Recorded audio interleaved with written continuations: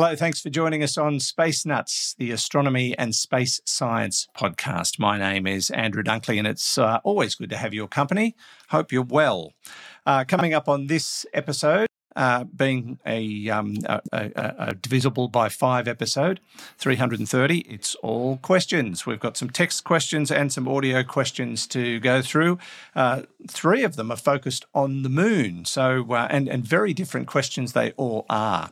We've also got a follow-up to the DART mission and a question about virtual matter and what of the future of ground-based telescopes now that we're getting such great technology out into the ether. We're going to tackle all of that today on Space Nuts.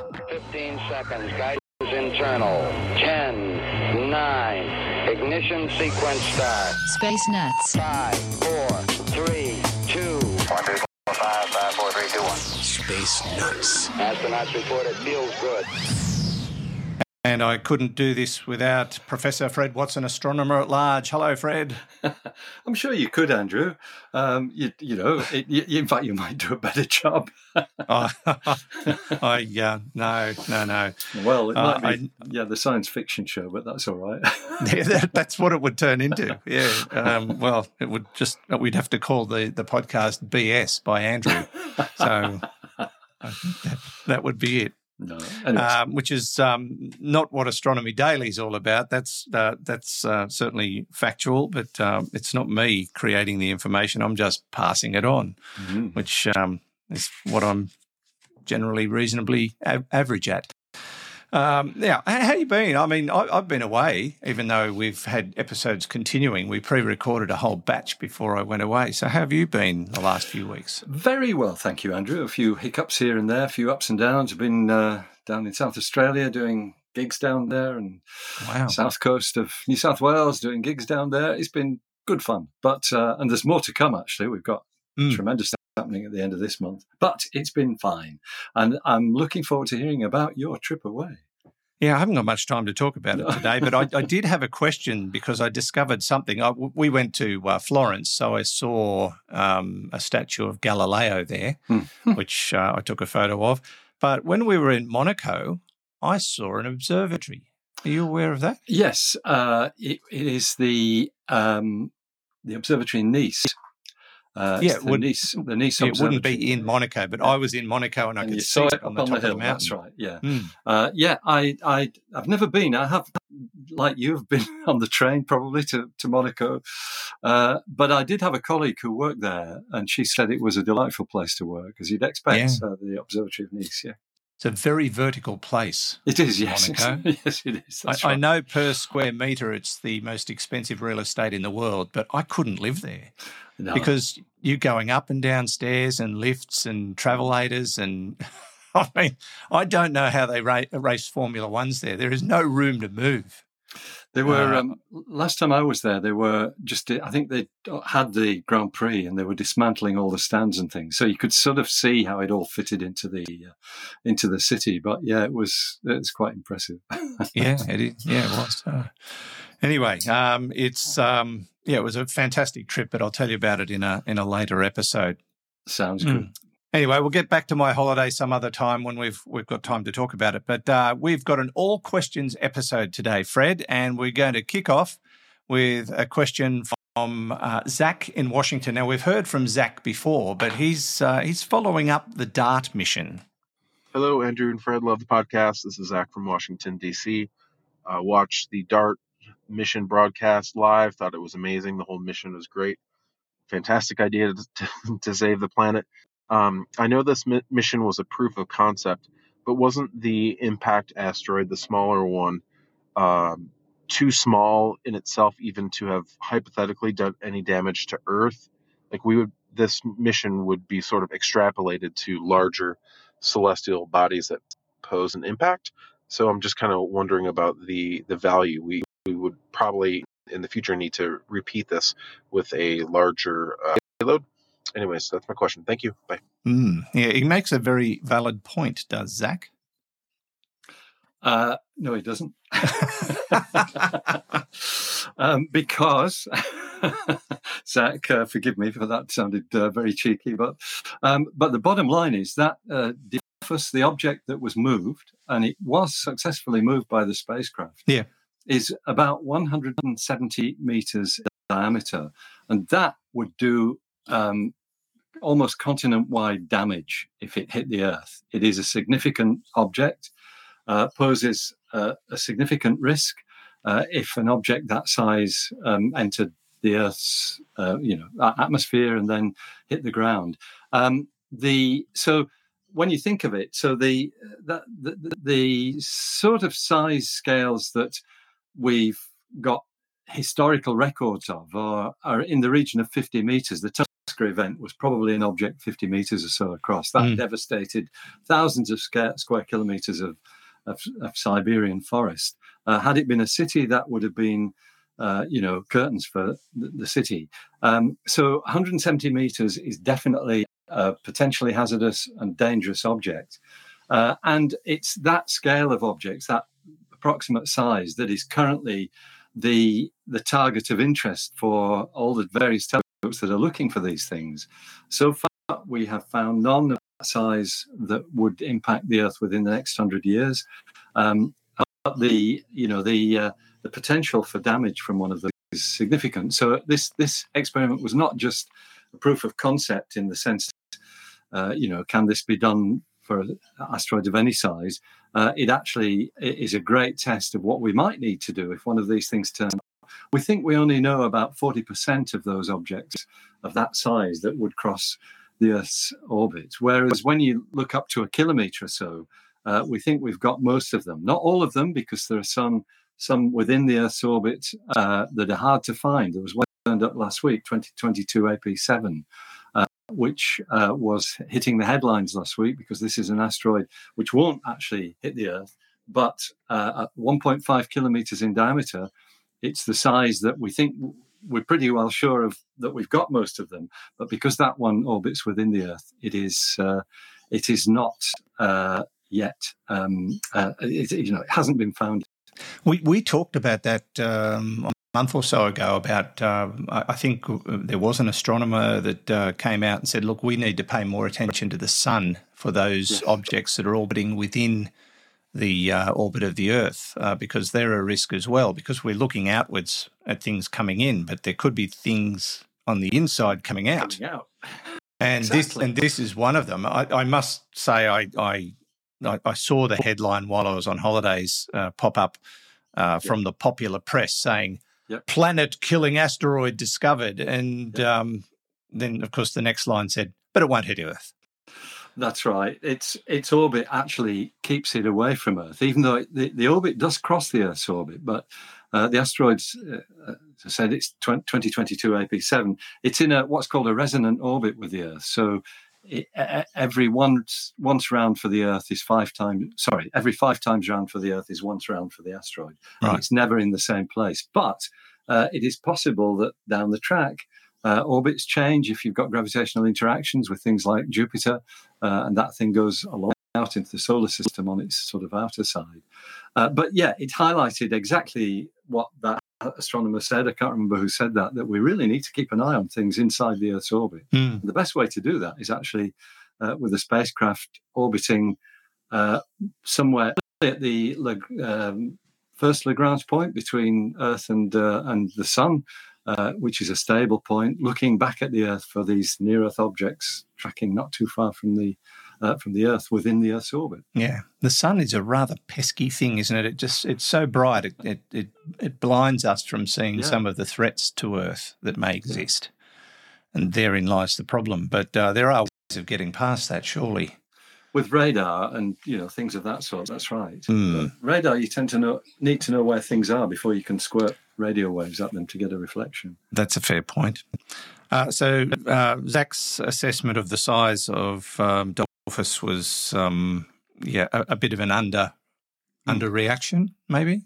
But yeah, that's all fine. Or overreaction, maybe. I don't know. But so it is a nasty one if it would ever hit us. Yes, that's right. Yeah.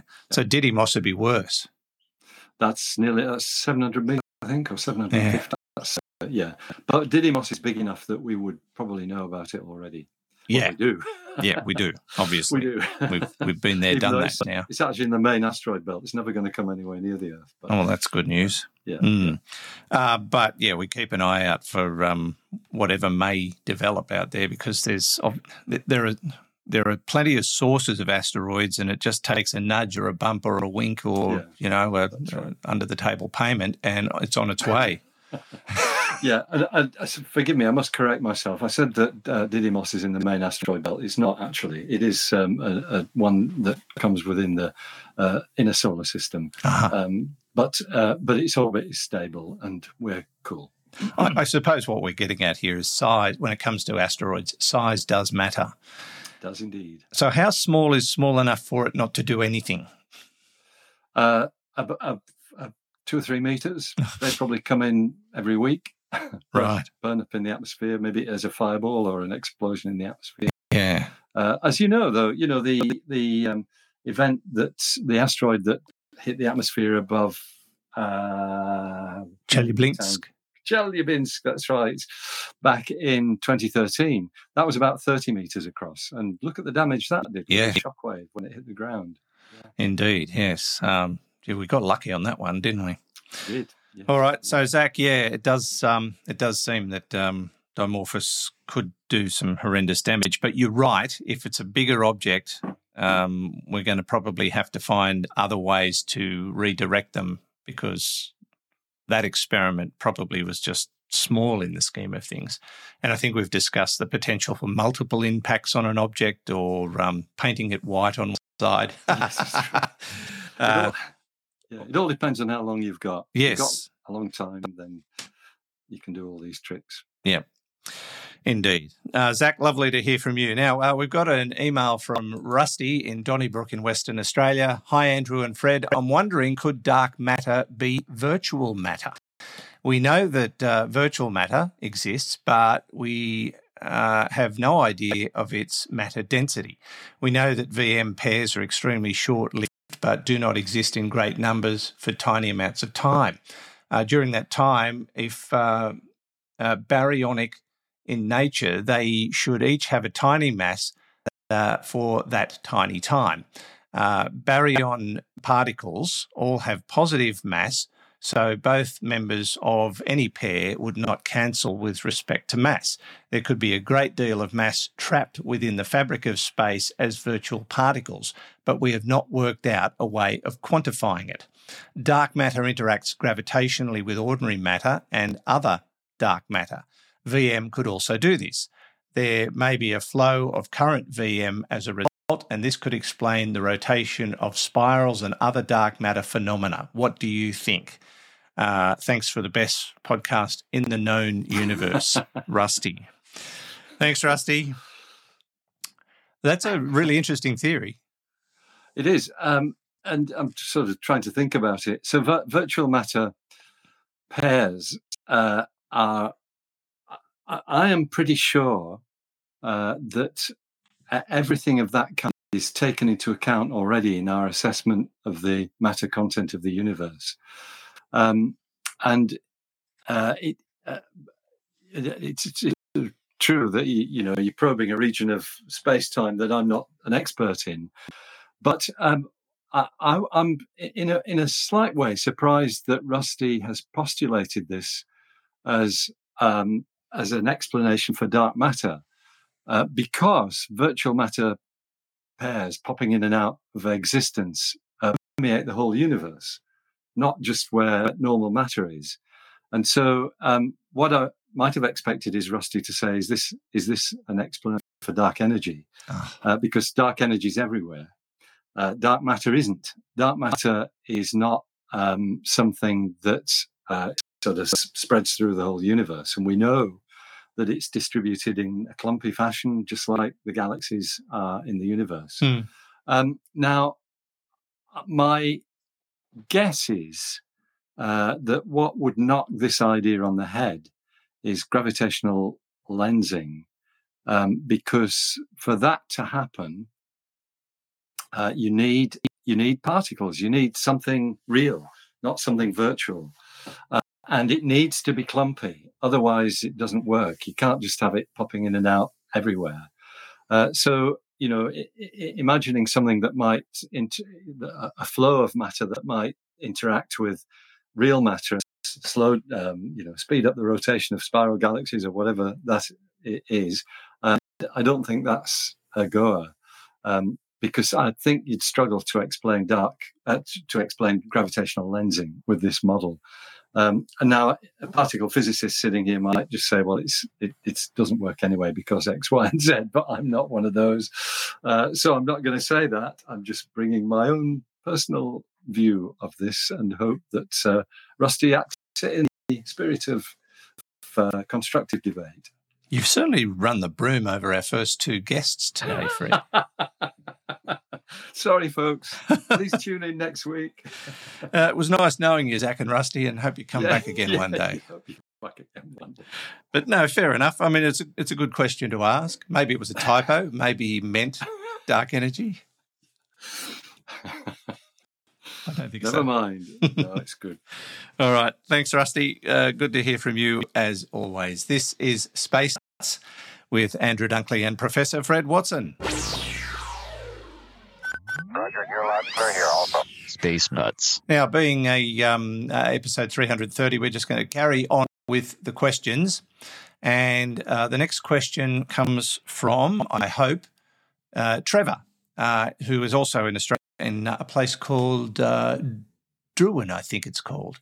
Not sure I'm aware of it. Sorry about that, Trevor. Now I've done it. He says, my questions are about our moon and its similarities to the sun. Our moon appears exactly the same size as the sun in the sky. It rises in the east, it sets in the west, same as the sun. It traverses the northern sky as seen from the southern hemisphere, same as the sun. Its path across the sky changes with the seasons, same as the sun. So my questions are, how common is this within our solar system? Do the moons of other planets exhibit the same behaviour as our moon? How did this affect early astronomers' understanding of the moon and the sun? Did the fact that the moon and the sun appeared to be the same size and behaved similarly help or hinder their understanding of what was going on in the heavens? Many thanks for your podcast. Damn fine question, Trevor. Yeah, really like it. Great stuff. It is great stuff. And better than Rusty's and Zach's. So the answer to Trevor's question is yes. All right. There you go. And now the next question comes from. It is the most extraordinary coincidence, and I think it's almost spooky. This is such an amazing coincidence that the angular diameter of the moon and the angular diameter of the sun are essentially the same. They vary slightly, both of them, because the Earth has an elliptical orbit around the sun, so the sun looks slightly bigger and slightly smaller at some times.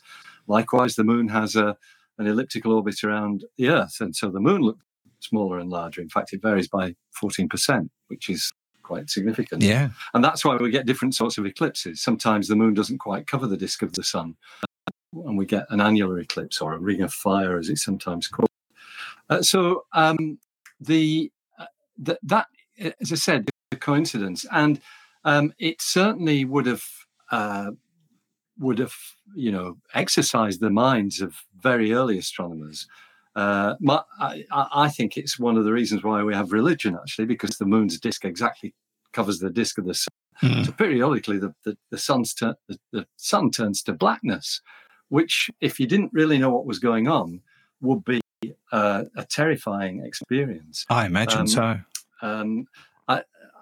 We know, actually, Andrew, that Indigenous First Nations people here in Australia, Aboriginal people, a lot of the Dreamtime stories about the sun and the moon actually indicate that these people did understand. Back to the earliest times, they understood what was happening. The moon was covering up the disk of the sun, and that's an astounding realization. Makes the flat earthers look even dumber, doesn't it? Yes, that's right. Well, yes, anyway, that's another story altogether. But so it is a coincidence. And when you look elsewhere in the solar system, yes, there are eclipses by other bodies, the moons of other planets. And you don't have to look very far to find a stunning video taken in April this year of Mars's bigger moon, Phobos, in real time traversing the disk of the sun, seen by the Perseverance rover. I remember that. Yeah, it was spectacular. It happened fast too, didn't it? It was like 30 seconds. Yeah, something like 40 seconds or something like that. That's right. Yeah, it's extraordinary. I'm going to show that tonight in a talk I'm giving,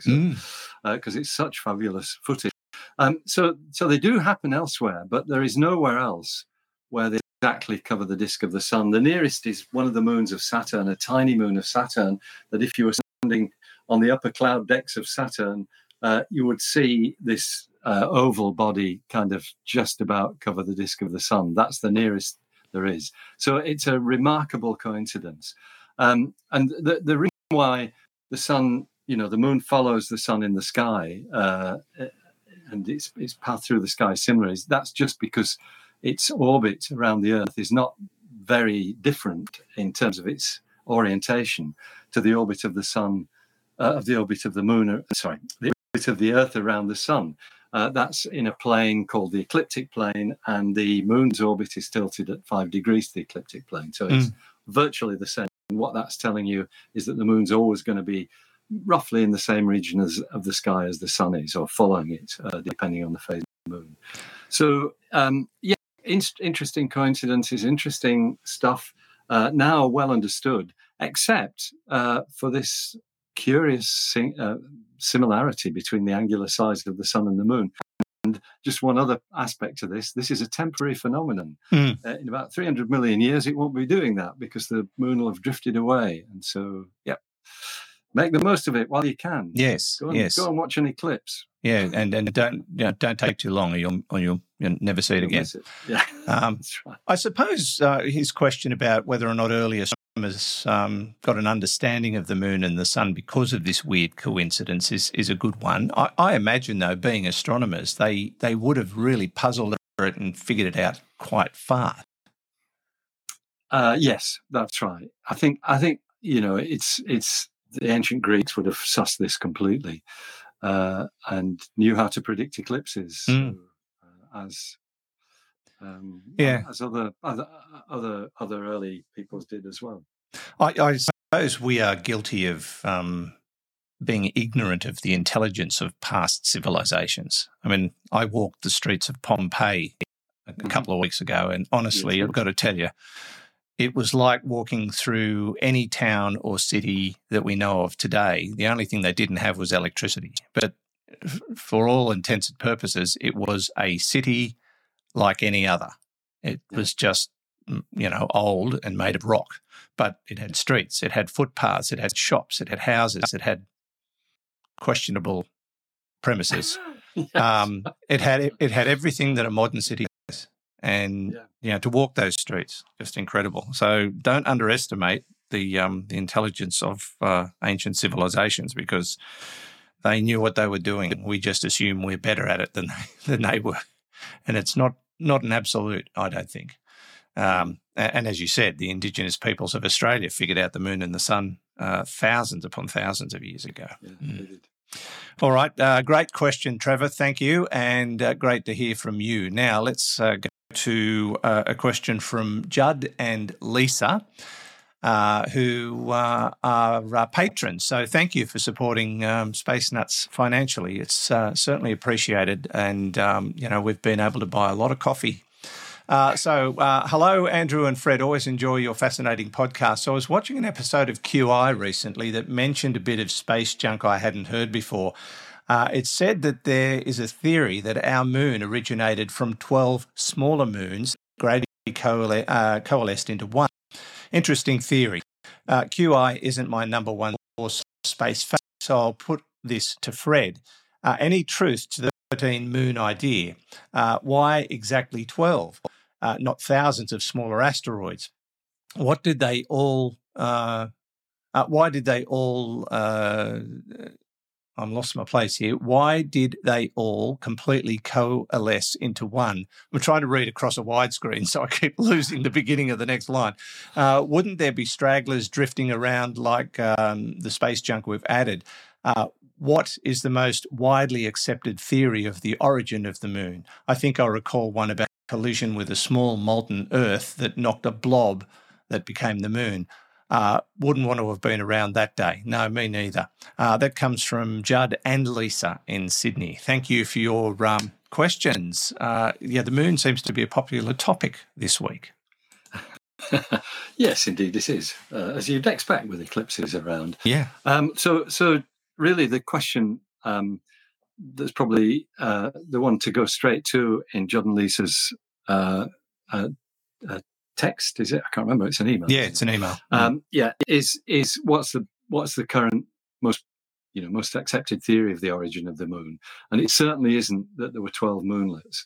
That is one that I haven't come across before, but it sounds as though it is right on the fringes of the currently accepted ideas of how the moon formed. And I'm a bit surprised at QI, but their fact checkers are sometimes a little bit off the mark. And actually, they often get things about the moon wrong.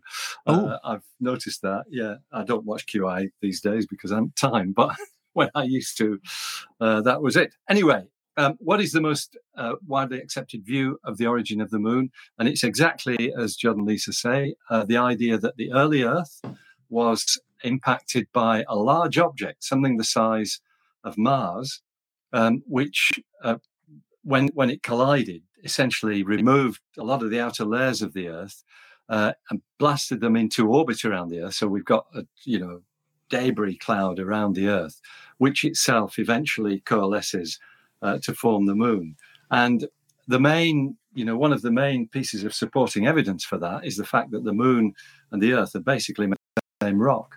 There are differences between them, but the bottom line is that most of the material of the moon is the same as the stuff in the Earth's mantle. That's the outer layer of the Earth itself. So that's a kind of strong evidence, which came from the Apollo era moon missions, very strong evidence that suggests that they have a common origin, that they came from the same blob of stuff. And in fact, people are so confident of that theory that we've given that colliding object a name. It's called Theia, named after the mother of the moon in Greek mythology, if I remember rightly. So that's the most widely accepted view. And it would be hard to see how exactly this, the questions that Judd and Lisa ask about the 12 moon idea, why aren't there left over and things of that sort, it would be hard to see how you could make a moon like the one we've got today from a Lego building set of 12 objects. I don't know how that would work at all. We do currently have 2 moons, though, don't we? There's a small object that's been captured by the Earth's gravitational pull, but it won't be permanent. That's right. And it's probably a rocket body, I think. No, I think this one is actually a rock. Okay. But it's only tiny. And these things do come and go. Yeah. That's what they said. You said there were only slight differences between the Earth and the Moon, that being that the Moon's actually made of Swiss cheese. Apparently. Yeah. Yep. Mm. I just thought I'd throw that one in there because it's very important. Very important to be factual. Yes. All right. Did we cover all of their question? I think so. Yes, I hope so. Anyway, thank you very much. Well, they do pay us, so we want to cover everything. Yeah, absolutely. Yes, got to get it right. Yes, indeed. Thanks, Judd. Thanks, Lisa. Lovely to hear from you, and thanks for supporting Space Nuts. You're with Andrew Dunkley and Professor Fred Watson. 0G, and I feel fine. Space Nuts. Okay, Fred, to wrap this up, we've got a couple of audio questions, and the first one comes from someone who sends us a lot of questions, and they're very astute. And this one I like because when I played it for you in rehearsal, it tickled your fancy. You went, "Oh, great question." So this is Buddy in Oregon. Hi, guys.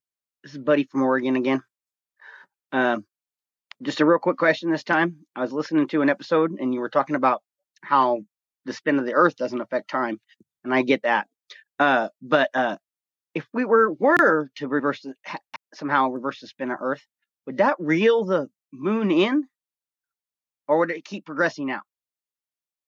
Thanks, guys. Huge fan. You guys are awesome. Thank you, buddy. Look, it's a great question, and Superman has actually done that. But we don't know what happened to the moon. He reversed the spin of the Earth so he could reverse time and save Lois. We all know that. That's what happened, was it? Yeah. Of course, I do remember that, yes. I think I was there at the time, actually. It's a great question, buddy. And as with many of these, the answer is it depends. Because, so if you had the spin of the Earth reversed, but the rotation, the revolution of the moon around the Earth continued in the same direction, then I think I'd really need to think about this a bit more carefully. So I'm talking off the top of my head here, but I think you'd reel the moon in. Oh, right. Because the gravitational bulge which the moon raises on the Earth would be projected in the direction away from the moon's motion. And so that, I think, would slow down the revolution of the moon. Yeah, it would. It would have a braking effect on the moon. And when you brake an object in orbit, you pull it in. So if the moon kept going in its same direction, but the Earth suddenly spun the other way, we'd pull the moon back. Okay. And, that would be a very interesting phenomenon. But anything that would reverse the spin of the Earth might reverse the direction of the moon as well, in which case it would still keep drifting away from it. Yeah, I suppose that would have to be a factor. I mean, I wouldn't imagine it'd haul it in to the point where it would smash into us. Would it? I don't. No, I don't think so. I think you still get a stable outcome at the end of it. Yes. So, but I suppose also, I love these what-if questions, if you didn't already know. But if you reverse the spin of the Earth and the moon kept going the way it is now, it would lap us twice as fast, wouldn't it? Yeah, that's right. Yeah, it would be quite phenomenal, the speed at which it would appear to go through the sky. And that would have to have a high impact on tides and life on Earth in general. It's such a counterintuitive thing. It would still go around wanting a moonth, but it would certainly change the way it goes through the sky. It appears to go through the sky, right, with the diurnal rotation of the moon. See what you've started, buddy? Started the old brain cells working, buddy, there, I can tell you. Get you thinking. But I love the question. It's a really good one. And thanks for sending it in. Now, Fred, one more question to finish off this week's episode. And this one's fairly close to home for you. It's self-explanatory too. Hi, Fred and Andrew. My name's Barry Brook, and I knew Fred when I was a lad living up at Siding Spring in the 1980s. Fred would no doubt remember my dad, Graham Brook, who worked up there as electronics technician for about 13 years at the site. It's always been fun to hear Fred's voice over the last 7 years anyway, during which time I must have listened to all 320 episodes, I think. Anyway, to my question. Given that we're now entering the age of giant ground-based telescopes with adaptive optics like the ELT, and they're situated in ideal, isolated, dry, high-altitude sites, I was wondering if there was any role left to play for existing mid-size instruments like the UK Schmidt and the 2.3 metre or even the AAT. Do you think they can be upgraded to keep pace or at least continue to fulfill a meaningful scientific role? I noticed that even at Siding Spring there seems to be a recent focus on building smaller specialised instruments like SkyMapper and the Huntsman. Are they the future of the site? Anyway, thanks both, and keep up the terrific podcast. Thanks, Barry. Lovely to hear from you. There's a little bit of a bolt from the past. Fred? Yes. And Barry is completely modest because he hasn't mentioned that he's actually a professor himself. Oh. And just thinking back, I've run into Barry a few times, over the decades. And it's always a delight to see him. And I do remember his father, Graham, well. I apologise, Barry, but I can't remember what you are a professor of. But I do remember being very impressed with your academic achievements, because I seem to remember you've won some awards as well. These are all locked in there somewhere. So great to hear your question. Great to talk to you. But I think your question's actually absolutely on the money. We've got an era now where the best observing sites for optical telescopes, the best observing sites in the world, are about half a dozen, if that, mountain tops, many of which, certainly many of the Southern Hemisphere ones, are in northern Chile, where conditions are probably the best in the world for optical astronomy. Some would argue that Antarctica's better. Okay. Because they have some excellent conditions there too, but there are other issues that come to play in Antarctica, not the least of which you only see half the sky, and you only see it for half the year. Yeah. So they're all issues, but certainly North Chile is where things like the Very Large Telescope, the suite of telescopes that the European Southern Observatory runs, which Australian astronomers have access to now, and the coming ELT, the Extremely Large Telescope, which will be at Cerro Amazones in northern Chile. And not forgetting the planned HLT, the Honkingly Large Telescope. Yeah, that's right. Well, we've all got one of those in the back of our minds. I like the idea. Yes, the Honkingly Large, yeah. I used to call it the FBT, for the Phenomenal Telescope, because by then people won't be able to spell. So it's, anyway, that's fine. And I was about to correct you. The bottom line is that the ELT, the European telescope at Cerro Amazones, will be exactly 10 times the diameter of the Anglo-Australian telescope, which has a 3.9 meter mirror. This will have a 39 meter mirror. Wow. And that is going to show us things that the AT never could, because, of course, you're talking about very faint objects which come into focus with a big telescope like that. So it's tempting to think that, instruments like this and the current 8 to 10 meter class of telescopes, which are today's workhorses of astronomy, that they might be redundant. And I don't actually know whether that will ever happen. The issue of what you do with these telescopes is reasonably clear-cut. Many of the 4 meter class telescopes in the world, and there were several built at the same time as the Anglo-Australian telescope here in New South Wales back in the 70s and 80s, many of those are now... Oops, sorry. What are called... Thought I had that on mute.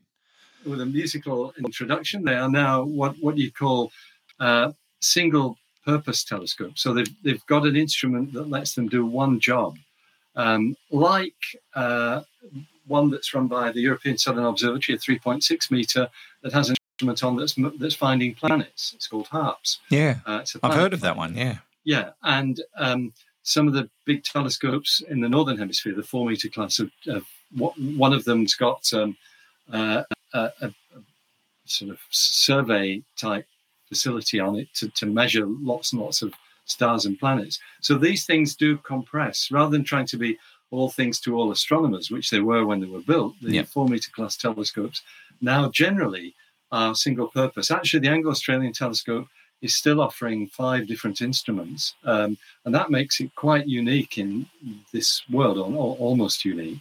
But it comes with a price, in the sense that the economics of this is such that you've got to have a big crew to operate an old telescope with many different facilities. So there may be a time in the future when the Anglo-Australian telescope just becomes a one facility instrument. A one-trick pony.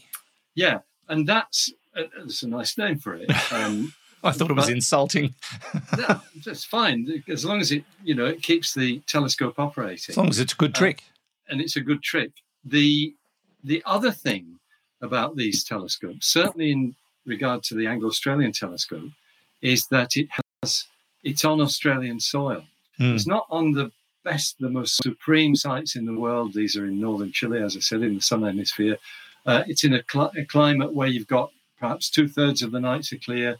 You've got not quite the best atmospheric turbulence. It can be very good, but it doesn't match the Chilean sites, and that's the important criterion.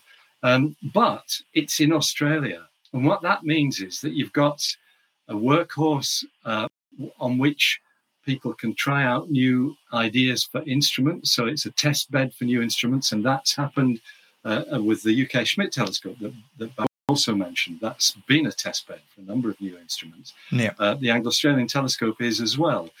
Plus, it lets you train astronomers on a telescope where they don't have to go halfway across the world. They can use it on Australian sites with perhaps less competition for time on that telescope. So there is a role for them. Now, whether that role will extend more than 20 or 30 years, I don't know. I think perhaps in a decade, people will be looking seriously at some of these telescopes and asking whether they are viable. Yeah. None of the 4-meter class telescopes have yet closed, and that includes another that Barry mentioned, the United Kingdom Infrared Telescope, although I think that's the one that may well be the first to close when it does. So retrofitting them and updating putting them. New equipment on, that's right. That may be the option. Well, that's what's happened. That's why they're still competitive today in an era of 8 to 10 meter class telescopes. But not a permanent fix. It's they're ultimately going to reach an end date. I think that's probably right. Yes. Don't know when it will be, though. And it's actually part of my job, Andrew, is looking at the long-term future of the Anglo-Australian telescope and hoping that we can find the money to keep running it for as long a period as possible. All comes down to money, doesn't it? It does in the end. That's right. All right. Thank you, Barry, and great to hear from you, and thanks for your backstory, even though you left out the most important bit, which is your scholastic achievement. But that's okay. A lot of people don't like to skite, and that's fine. Fred did it for you. That wraps it up, Fred. Thank you so much. It's been great, hasn't it? And welcome back again, Andrew, from your sojourns in Europe, and we'll talk again very soon. We will indeed. And don't forget, if you've got questions for us, send them through via our website, spacenutspodcast.com or spacenuts.io. There are various ways you can send us questions. You can send a text through the AMA tab or an audio question, or just click on the link on the right-hand side of the homepage and send us your audio question that way. And don't forget, while you're there, to find out about becoming a patron. We've heard from one of our patrons today, 2 of them actually. And we encourage you to visit the Space Nuts shop for no other reason than to laugh at stuff. But while you're there, you can, pick up a nice little prezi for yourself or someone else. In the meantime, it's been great having your company, and I hope you can join us again on the very next episode of Space Nuts. From me, Andrew Dunkley, it's bye-bye for now. Space Nuts. You've been listening to the Space Nuts podcast. Available at Apple Podcasts, Google Podcasts, Spotify, iHeartRadio, or your favourite podcast player. You can also stream on demand at Bytes.com. This has been another quality podcast production from Bytes.com.